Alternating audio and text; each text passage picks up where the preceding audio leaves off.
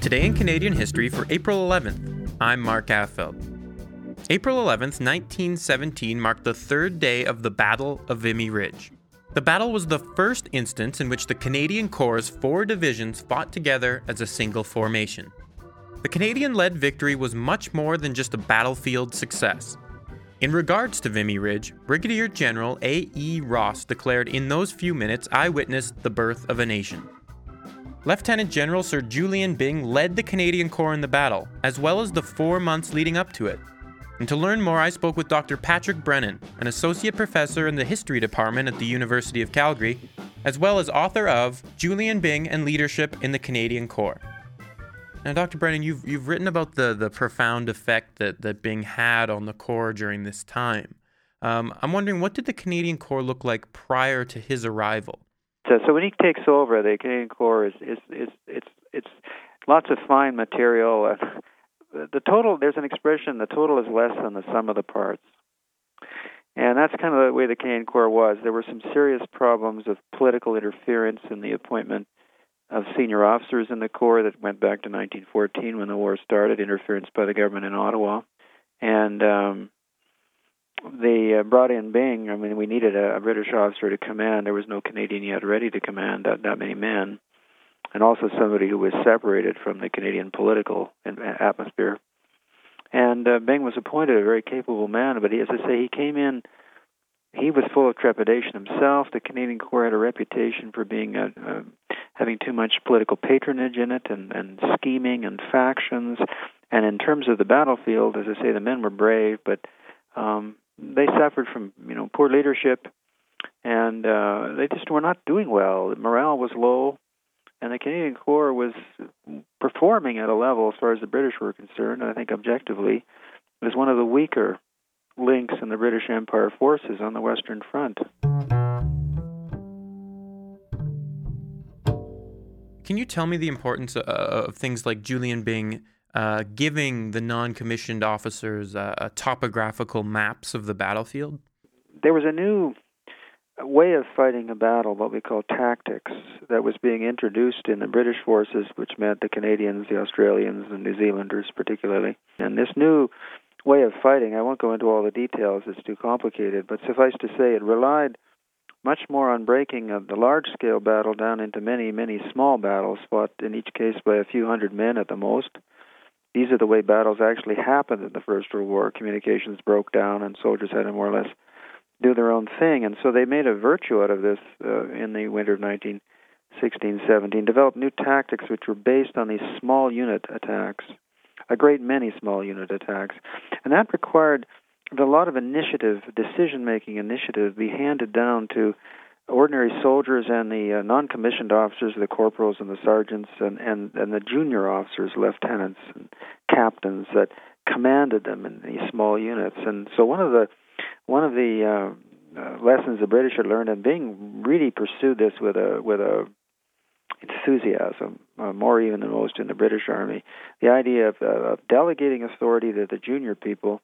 And in order to make that make any sense, in order to make that work, you had to, if you expected them to think on their own, they had to know the bigger picture of what was going on around them. And they had to know the lay of the land, not just in the very narrow area, but more broadly speaking, so they could maneuver on the battlefield and so on, and think on their feet. And so maps were an obvious thing to do. It used to be that maps were only given, or geographical information, in a very narrow area that you were supposed to attack, and you had no idea what was on either side of you. And so what Byng is doing is a hallmark of this new tactical style, this new fighting style, and also his own leadership. He was enthusiastic about placing autonomy in the hands of, as I say, the more junior people who would actually do the fighting. And so he gave them all maps. And I think it was almost as symbolic a gesture as anything. That is to say, they to use the modern phrase, it empowered them. It made them think that their opinions were being valued, that their ability to make, as I say, judgments on the battlefield was now being respected, and so on. I think it probably had more of an impact on morale.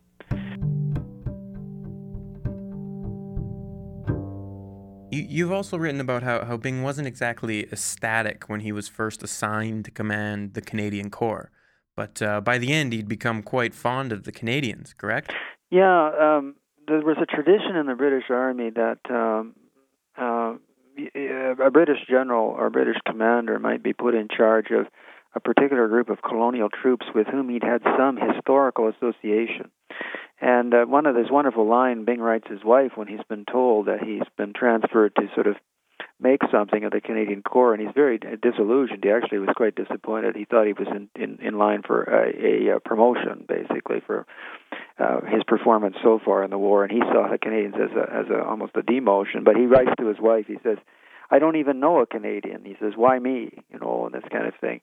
But Byng developed a wonderful rapport with the Canadians in the Canadian Corps. He seems to legitimately, I think it was sincere, had the common touch. He was a very fine commander. He visited as many men as he could. He took an interest in their conditions. He would eat with the men, so, not with the other officers.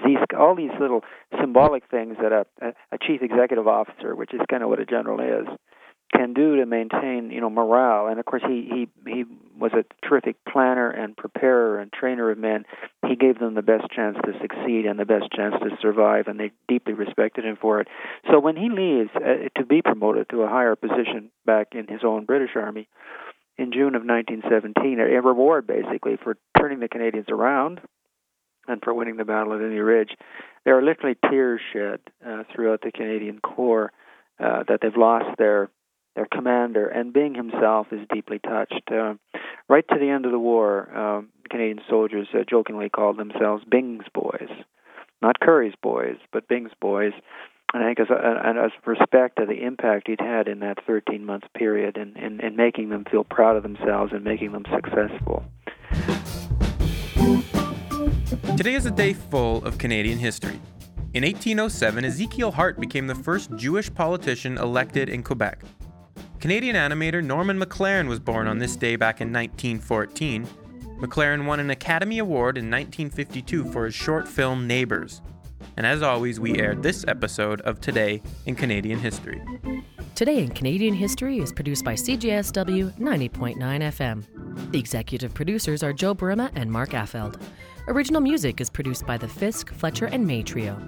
Our series is not meant to be a definitive source on our past. Instead, we hope that it sparks a desire to learn more about our unique history. For more information on the series or to recommend an event or moment, check out our website at cjsw.com/today in Canadian history. All right, once again, it's Canadian quiz time. Lord Byng's wife, Lady Byng, donated a trophy to the NHL in 1925. What is the Lady Byng Trophy awarded for? Is it MVP of the playoffs, best sportsmanship, best goalie, or most outstanding haircut? Well, it's actually sportsmanship. In fact, the Lady Byng Memorial Trophy is awarded for the player adjudged to have exhibited the best type of sportsmanship and gentlemanly conduct combined with a high standard of playing ability.